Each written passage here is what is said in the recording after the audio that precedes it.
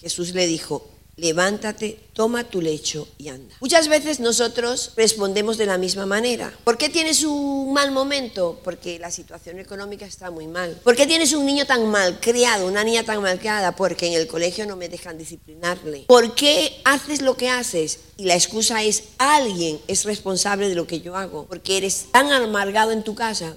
Porque si vieras de la familia donde yo vengo, si vieras la niñez que he tenido, si vieras el padre que tengo, es que mi padre ha bebido y por eso mi madre ha sido una loca y por eso yo soy como soy, tiro todos los trastos. Esta semana vino un niño a casa, 16 años, 17 años, y ese niño, su padre y él se habían compinchado, no se habían compinchado. Él sacó un rifle de perdigones de estos y su padre lo sabía y le guardó el secreto. Tú y yo somos colegas, ¿vale? Tú y yo somos amigos.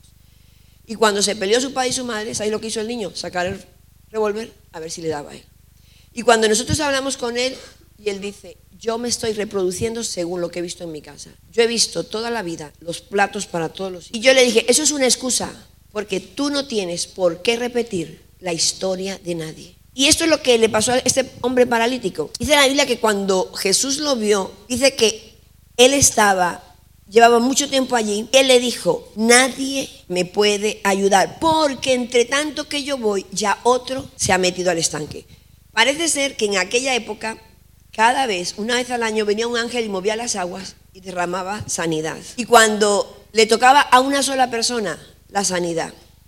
Y siempre me he preguntado por qué a una sola persona. Y al pasar el tiempo he entendido, porque muchas veces nosotros somos únicos en un problema, pero somos responsables de lo que nos toca hacer. Y decimos muchas veces, por ejemplo, el esposo dice: bueno, yo antes era muy cariñoso, pero es que esta mujer, fíjate cómo me trata. Y la mujer dice: yo antes hacía todas las cosas, pero él se ha enfriado conmigo y mira lo que ha pasado. Entonces la sociedad nos ha enseñado, y la naturaleza humana pecadora nos ha enseñado, que la inclinación nuestra es hacer a otras personas responsables de nuestros problemas. Pero ¿qué pasó con el Señor Jesús en este lugar? Dice: ¿qué pasa? ¿Tú quieres ser sano? Parece una pregunta ridícula. No es posible que yo tenga aquí 38 años. ¿Y por qué Jesús sabía que tenía tanto tiempo allí? Primero, porque era Dios, pero segundo, porque ya le estaba recostado, ya le estaba acomodado con el problema. Cuando venimos a la iglesia, recibimos a Jesucristo en nuestro corazón,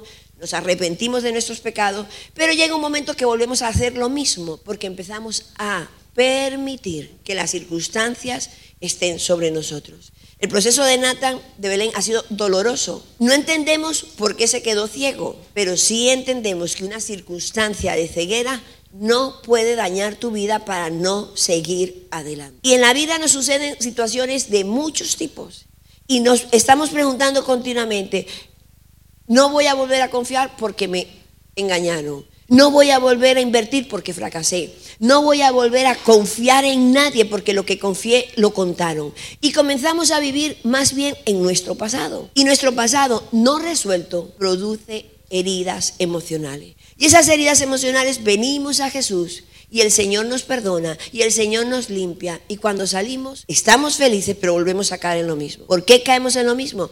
Porque no hemos tomado la decisión de hacer las cosas. Jesús, ¿qué le dijo a este hombre? Levántate. Jesús no le dijo: mira, estos dos que son fuertes, aquí Sebastián, que es muy fuertachón, tú que eres fuerte, y tú, recogerlo y lo lleváis. No, Jesús le dijo: tú levántate.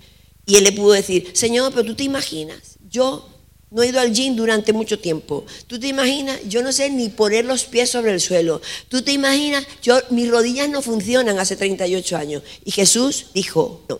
Y es verdad que muchas veces nos pasan cosas graves. Cosas que pasan en la vida son difíciles. Alguna vez hemos sido abusados, nos han maltratado, no nos han tratado bien, nos ha tocado vivir circunstancias difíciles, nos ha tocado estar en familias donde la madre no es cariñosa, el padre no existe, o los dos existen pero no demuestran afecto. Mas sin embargo, la Biblia dice que nosotros somos responsables de no echarle la culpa a nadie. Y hay enfermedades fruto de no sanar esa amargura que se va produciendo interiormente por no perdonar. Y ese es lo que Dios nos ha regalado, la forma de perdonar.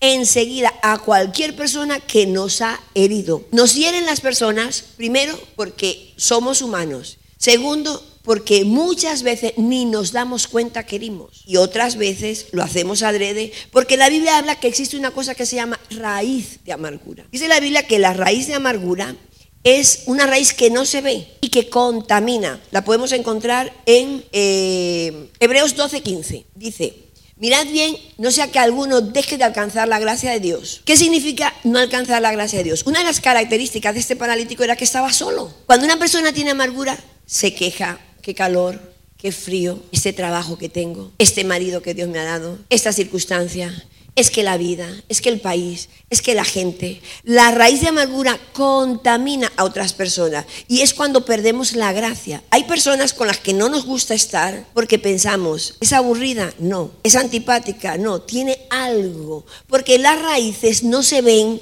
y van en lo más profundo. Y dice la Biblia que contaminan a otro. Por eso cuando alguien te dice: ¿tú has visto al pastor cómo está de raro? ¿Tú has visto a fulano lo que ha dicho? ¿Tú has visto en la alabanza que fulano no está? ¿Tú te has dado cuenta que antes estaba no sé quién y ahora está no sé cuál?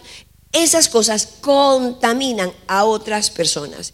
Y cuando venimos a la iglesia y no lo arreglamos, nos damos cuenta que nosotros estamos con un problema serio. La Biblia me enseña que yo soy responsable de desarrollar mis dones, y mis dones no se realizan cuando yo tengo raíz de amargura.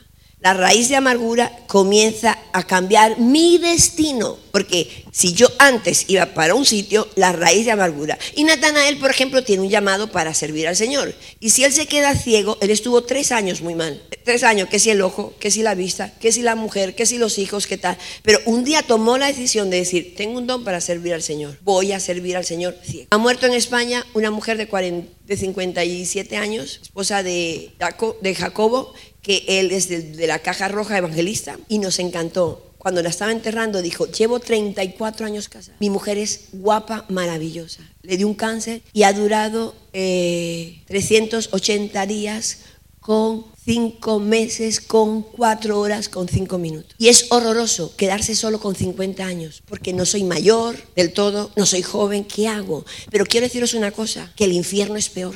Y la gente se quedó asustada porque él sabe su llamado y que las circunstancias negativas no te pueden destruir. Es como cuando tú te pones un chaleco antibala. Eso no es hierro, eso es una tela muy fuerte. El impacto lo recibes, tú te caes, pero no te llega adentro. Te duele, recibes el golpe, pero te levantas. Y Dios nos enseña que nosotros tenemos que saber perdonar.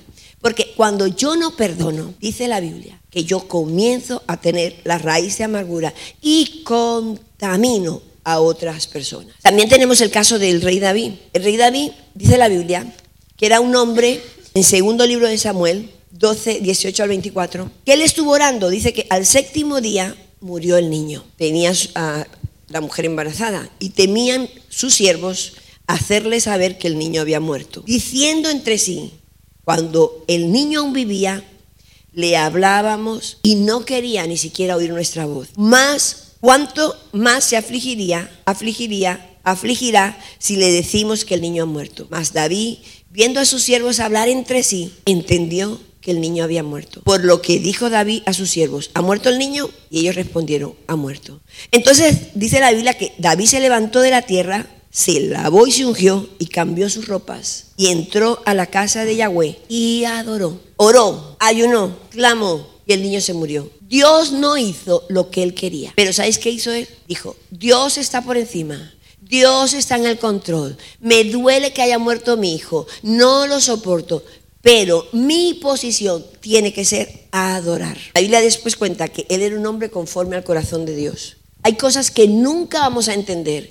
Hay cosas que te pueden pasar en la vida porque a mí y porque yo. Eso no importa en la vida. A ti te tiene que importar dónde estás. El pasado no se puede borrar. El futuro se puede cambiar con el presente. Si yo comienzo a cambiar mi presente, dice la Biblia que después David se levantó, vino a su casa, pidió y le pusieron pan y comió.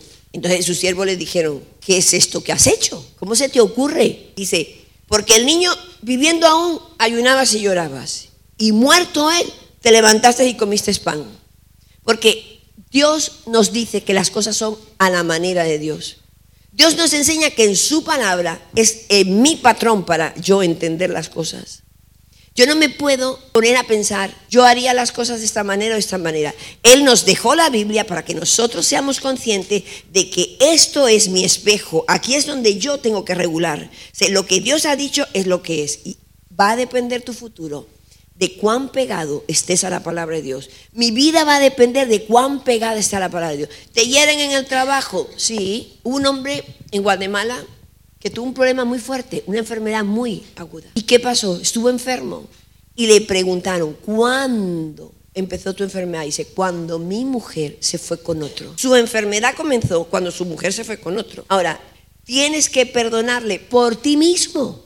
Yo tengo que perdonar a las personas, ya no por ellos, sino por mí mismo. Jugador también le dicen, ¿qué tal 2 periodos sin jugar? ¿Qué tal el golpe que recibiste en el juego? Te partieron la nariz, te partieron la rodilla. Él dice, ya lo perdoné. Dice, por mí mismo. O sea, nosotros no tenemos que perdonar porque la otra persona se lo merezca, porque muchas veces la otra persona nunca va a pedir perdón. Entonces estoy esperando que me pidan perdón, pero puede que nunca lleguen que te pidan perdón. Una vez le dieron una palabra a una mujer y le dijeron, todos los que te han humillado en ese lugar te van a pedir perdón. Y ella llegó feliz poniendo la grabación. Mira la profecía que me han dado, que los que me humillaron me van a pedir perdón. Y su marido le dijo, mi amor, esa profecía es falsa. ¿Falsa? Sí, porque Jesús en la cruz lo que dijo es, perdónalos porque no saben lo que hacen. En ninguna parte de la Biblia dice que el que te agredió, el que violó, el que maltrató, te tiene que pedir perdón. Es verdad que te pueden pedir perdón y te entra un fresquito, qué bueno, cuando te piden perdón. ¿Ves? Yo tenía razón. No, la Biblia dice que soy yo quien tengo que perdonar, no que a mí me tienen que perdonar. Y el agresor a lo mejor dice, y mira cómo va, y mira todo lo que ha hecho, y mira qué bien le va. Y yo aquí, el que no perdona es el que está sufriendo. Luego tengo que aprender a perdonar para ser libre de cualquier circunstancia en mi vida. Y dice que David, que ayuno y lloró, ¿quién sabe si Dios tendrá compasión de mí y el niño vivirá? Más el versículo 23, ahora que ha muerto, ¿para qué ayunar? ¿Podré yo hacerle volver? Yo voy a él, mas él no volverá a mí. Y consoló David a Betsabé su mujer, y llegándose a ella, durmió con ella, y ella le dio a luz un hijo, y llamó su nombre Salomón, el cual amó a Jehová. Una de las cosas que hizo David correctamente ha sido, dice, si ya yo no puedo hacer nada, ¿puedes hacer algo con el dolor de tu pasado? ¿Puedes hacer algo con lo que te traicionaron? ¿Puedes hacer algo con tus problemas del pasado? ¿Puedes evitar algo que pasó? Pues si no puedes evitar nada de lo que pasó, pues ¿para qué sigues con eso? Siempre me acuerdo que nuestro profesor, lo tengo en la mente fresco, nuestro profesor de teología un día nos dijo, todos llevamos una maleta. Yo sí, por lo menos me la voy a buscar bonita entonces. Dice, y de allí vamos sacando poco a poco cosas. Sí, porque cuando yo tenía 5 años, mira lo que me pasó en el colegio. Sí, porque a mí cuando tenía 15 años me dejó un novio. Sí, porque a mí mi mujer me traicionó. Sí, porque las mujeres... Sí, entonces empezamos a vivir con esa maletita. Y el Señor nos dice en esta mañana, ¿quieres ser libre? ¿Quieres crecer en la vida cristiana? ¿Quieres dejar de repetir? Mira, puedes estar en cualquier iglesia. Las iglesias casi todas tienen como una característica, ¿no? Nosotros como iglesia en la CCI somos más bien familia. Crecimos en Madrid, empezamos en el salón de nuestra casa y no sabíamos mucho de esto, pero sí sabíamos que había que hacer algo. Y dijo que mi marido dijo, voy a buscar la Biblia y dice que Dios llamó a Abraham, hizo una familia. Dijo Dios Padre, Dios Hijo, Dios Espíritu, dice papá, mamá, hijo. Él vio que en la Biblia todo era familia y comenzamos a ser una familia. Hemos ido creciendo según las necesidades. Mira, hay muchos jóvenes, pues vamos a buscar líderes de jóvenes, pastores de jóvenes. Hay muchos niños, pastores de niños. Fuimos como, necesitamos un sitio para reunirnos, compremos una finca. Fuimos añadiendo las necesidades familiares. Y mucha gente dice, anda, que si somos una familia y a mí no me hacen caso. A ver, somos una familia, pero cada uno tiene que ser responsable de sus cositas. Recoge tus zapatos, cariño. El que tiene 5 años tiene que recoger sus zapatos, el que tiene 12 y el que tiene 35 también, y 30, porque siguen en casa, ¿no? Entonces, somos responsables cada uno de hacer lo que a nosotros nos corresponde. Y muchas veces llegamos a la iglesia, trabajamos 1, 2, 3 años y luego empezamos a identificar los espíritus. No, pues que es que yo tengo mucho rechazo. No, porque yo tengo mucho. No, pues yo soy un poquito jezabélica. No, es que yo soy un poquito. Ya nosotros empezamos a diagnosticarnos y el Señor nos dice: toma tu lecho, te levantas y andas. Si estuviésemos de discípulos de Jesús, también seríamos iguales. La iglesia no influye en que tú ores por las mañanas. Tú tienes que levantarte a orar. Y quiero deciros que por la mañana da mucha pereza orar. Quiero deciros que nos quedamos dormidos. Pero también hay un sistema. La mujer de uno de los predicadores de Whaley dice que se levantaba por la mañana, se ponía un paño de agua fría en la cabeza y se ponía a orar, porque se dormía. Entonces es normal que dé sueño por las mañanas, pero somos responsables de leer la Biblia, de orar, de buscar al Señor. Somos responsables. Nadie es responsable de nuestras vidas. La diferencia nuestra con vosotros, con los discípulos, es que vamos unos pasitos más adelante, pero no creáis que vamos 5.000 pasos más adelante, porque todos estamos aprendiendo, porque todos somos humanos. No hay iglesias perfectas, no hay pastores perfectos. Y esto quiero que sepamos, porque yo soy responsable. Yo puedo pensar muchas veces, cuando se casó mi hijo, dice: ay, qué pena, los discípulos, los cristianos, se va tu hijo, te vas a quedar sola. Y yo, ¿pero esto qué es? Sí, ¿esto qué es? Yo soy responsable de, digo, ya tiene edad, he orado al Señor, ya le corresponde. Soy responsable que los dardos no te maten. No, que el primer amor no se olvida. ¿Qué primer amor no se olvida? Llevándolo a la cruz de Jesús, las páginas se pasan. Es que yo vengo de una iglesia y yo no confío en los pastores. Nace una raíz de amargura. Y esa raíz de amargura no me deja crecer, no deja crecer a los demás y voy a terminar sola. Y dice la Biblia que contamina a los demás. Por eso yo tengo que regular que cuando me vienen a contar una información, que muchas veces es un chisme, la persona lo que está es llena de amargura. Y las personas llenas de amargura se ven amargadas porque tienen celos, contienda, manipulación. Quieren cambiar las circunstancias continuamente, quieren dañar a los demás, y entonces ahí es cuando comienza que el Espíritu Santo no se mueve. 1 Samuel 16:1, otro caso muy importante. Dios había desechado a Saúl, era el rey de Israel. Y dice la Biblia que Samuel, que era el profeta, el siervo del Señor, lloró y lloró y lloró. Y dijo Yahweh a Samuel: ¿hasta cuándo vas a llorar, a Saúl? Quiere decir que no le estaba hablando al pueblo, le estaba hablando al profeta. Habiéndolo yo desechado para que no reine sobre Israel, llena tu cuerno de aceite. Llena tu cuerno de aceite. El Espíritu Santo es la representación del aceite. Y ven, y te enviaré a Isaí de Belén, porque de sus hijos he provisto rey. Dios tenía la solución para el problema. Saúl falló, Saúl no obedeció, fue destituido, pero el Espíritu Santo va a calmar, va a sanar, va a restaurar tu vida y te va a dar otro nivel. Si Samuel se queda llorando, ya no sube otro nivel. Yo me imagino que nuestras debilidades nos han abandonado, nos han maltratado. Hay mujeres que no pueden amar a sus maridos porque el marido anterior o el novio anterior le dañó el corazón, pero eso no es verdad. Te lo dañaste tú solo porque tú tienes que perdonar. Hay gente que no trabaja con cariño porque el primer jefe lo trató mal. Hay personas que no tienen victoria porque se quedan amarrados a su pasado. Y no depende de nadie. Este hombre, Jesús dice, tenía 38, ya estaba acostado. Y él piensa que va a impresionar al Señor. Señor, yo aquí, pobrecito, nadie me lleva. Mientras tanto, Señor, que yo voy. Hombre, con 38 años le ha podido dar tiempo de ponerse más cerca de la orilla. Si yo sigo en lo mismo, yo no voy a avanzar. Y Dios sigue teniendo los mismos planes, porque Dios tiene un plan, pensamientos de bien para nosotros. Dios tiene pensamientos de bien para nosotros, para darnos el fin que deseamos, porque Dios quiere ir más allá que nosotros. Y le dice el Señor que tenía que decidir dejar de llorar y dejar de echarle la culpa a los demás. Soy yo la responsable, soy yo el responsable de seguir adelante. Proverbios 4:23 dice: sobre todo guarda tu corazón, porque de él mana la vida. Tu corazón es el que tiene que estar continuamente limpiándose. Es mi corazón el que tiene que estar limpiándose continuamente de pensamientos correctos. Tengo que examinar en qué área de mi vida las lágrimas saltan, la sensibilidad salta. Hoy tengo que tomar la responsabilidad y hacerlo.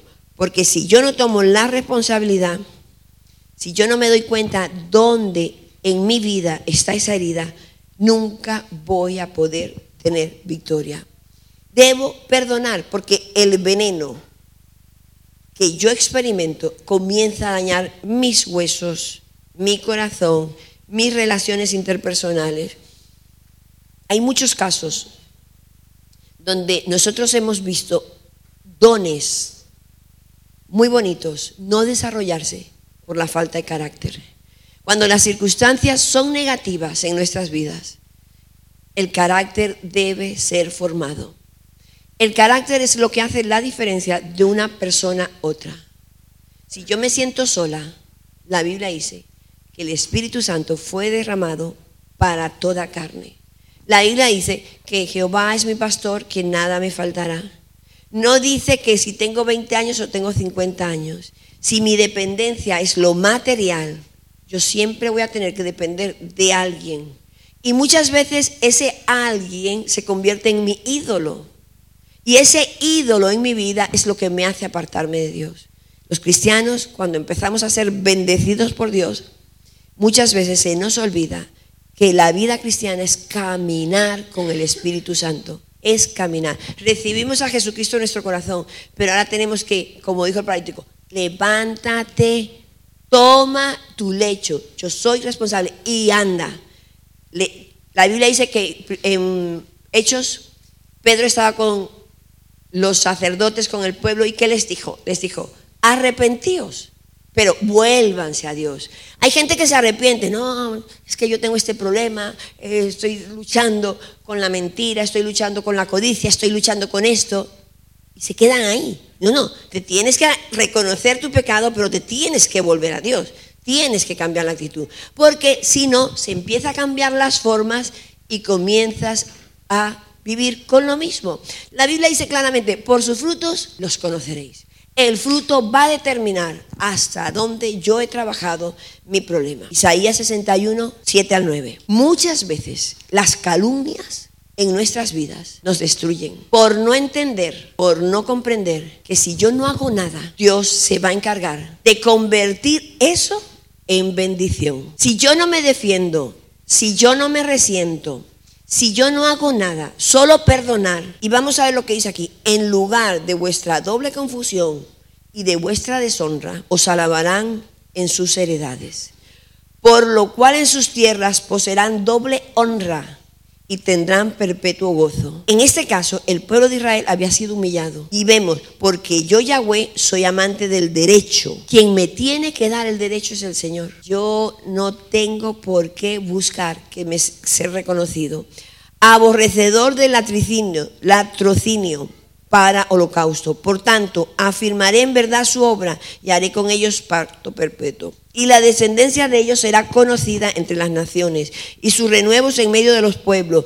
Todos los que lo vieren reconocerán que son linaje bendito de Jehová. Quiere decir que cuando alguien habla mal, dale tiempo al tiempo, perdónalo para que esa raíz de amargura no te entre. Y verás los resultados, que con el tiempo Dios te irá dando honras en medio de donde fuiste deshonrado. Hay gente que viene, pasa por las iglesias, marcha a esa iglesia, se va hablando y al cabo de los años, si tú no haces nada, si tú perdonas, Dios promete honrar tu vida delante de ellos. Es lo que la Biblia dice, no me lo digo yo. Y muchas veces nosotros decimos, defiéndete, que si no te defiendes tú, ¿quién te va a defender? Cuídate tú, como dice la Biblia. No, nosotros tenemos que creer que el mismo que empieza en nosotros una obra, la va a terminar. Lucas 6:23, gozaos en aquel día y alegraos, porque aquí vuestro galardón es grande en los cielos, porque así hacían sus padres con los profetas. Cuando te maltratan, te dan la oportunidad de recibir doble porción de bendición. Tengo que decidir si me quedo con la amargura o decido vivir con la alegría. Nadie tiene que hacer feliz a nadie. Yo soy responsable, tú eres responsable de tu vida. Yo tengo que aprender que si no renuncio a perdonar, a quedarme con las heridas, si yo no decido perdonar y ser libre y dedicarme a mi vida, yo nunca voy a lograr los planes que Dios tiene con cada uno de nosotros. Y yo te invito a que oremos y le digamos al Señor en esta mañana, ¿cuánto tiempo llevo yo enfermo o con un problema determinado? ¿Qué tiempo llevo yo echándole la culpa al trabajo, a la edad, a la nación, a mis padres, a mi pasado, a mi ex, a mi ciudad natal? ¿Qué tiempo llevo yo en el estanque y quejándome que no soy libre porque no puedo llegar a tiempo? Y yo te invito a que cierres tus ojos y le digas al Señor, ¿qué área de mi vida, Señor, siempre estoy en lo mismo? Siempre caigo con los mismos pretextos, las mismas excusas. Hago culpable a los demás y hoy decido arrepentirme, tomar la decisión de reconocer que soy así porque no te he dado el lugar que te corresponde, que es a ti, Espíritu Santo. Samuel era un profeta y Samuel le dijo a Dios, coge el cuerno de aceite.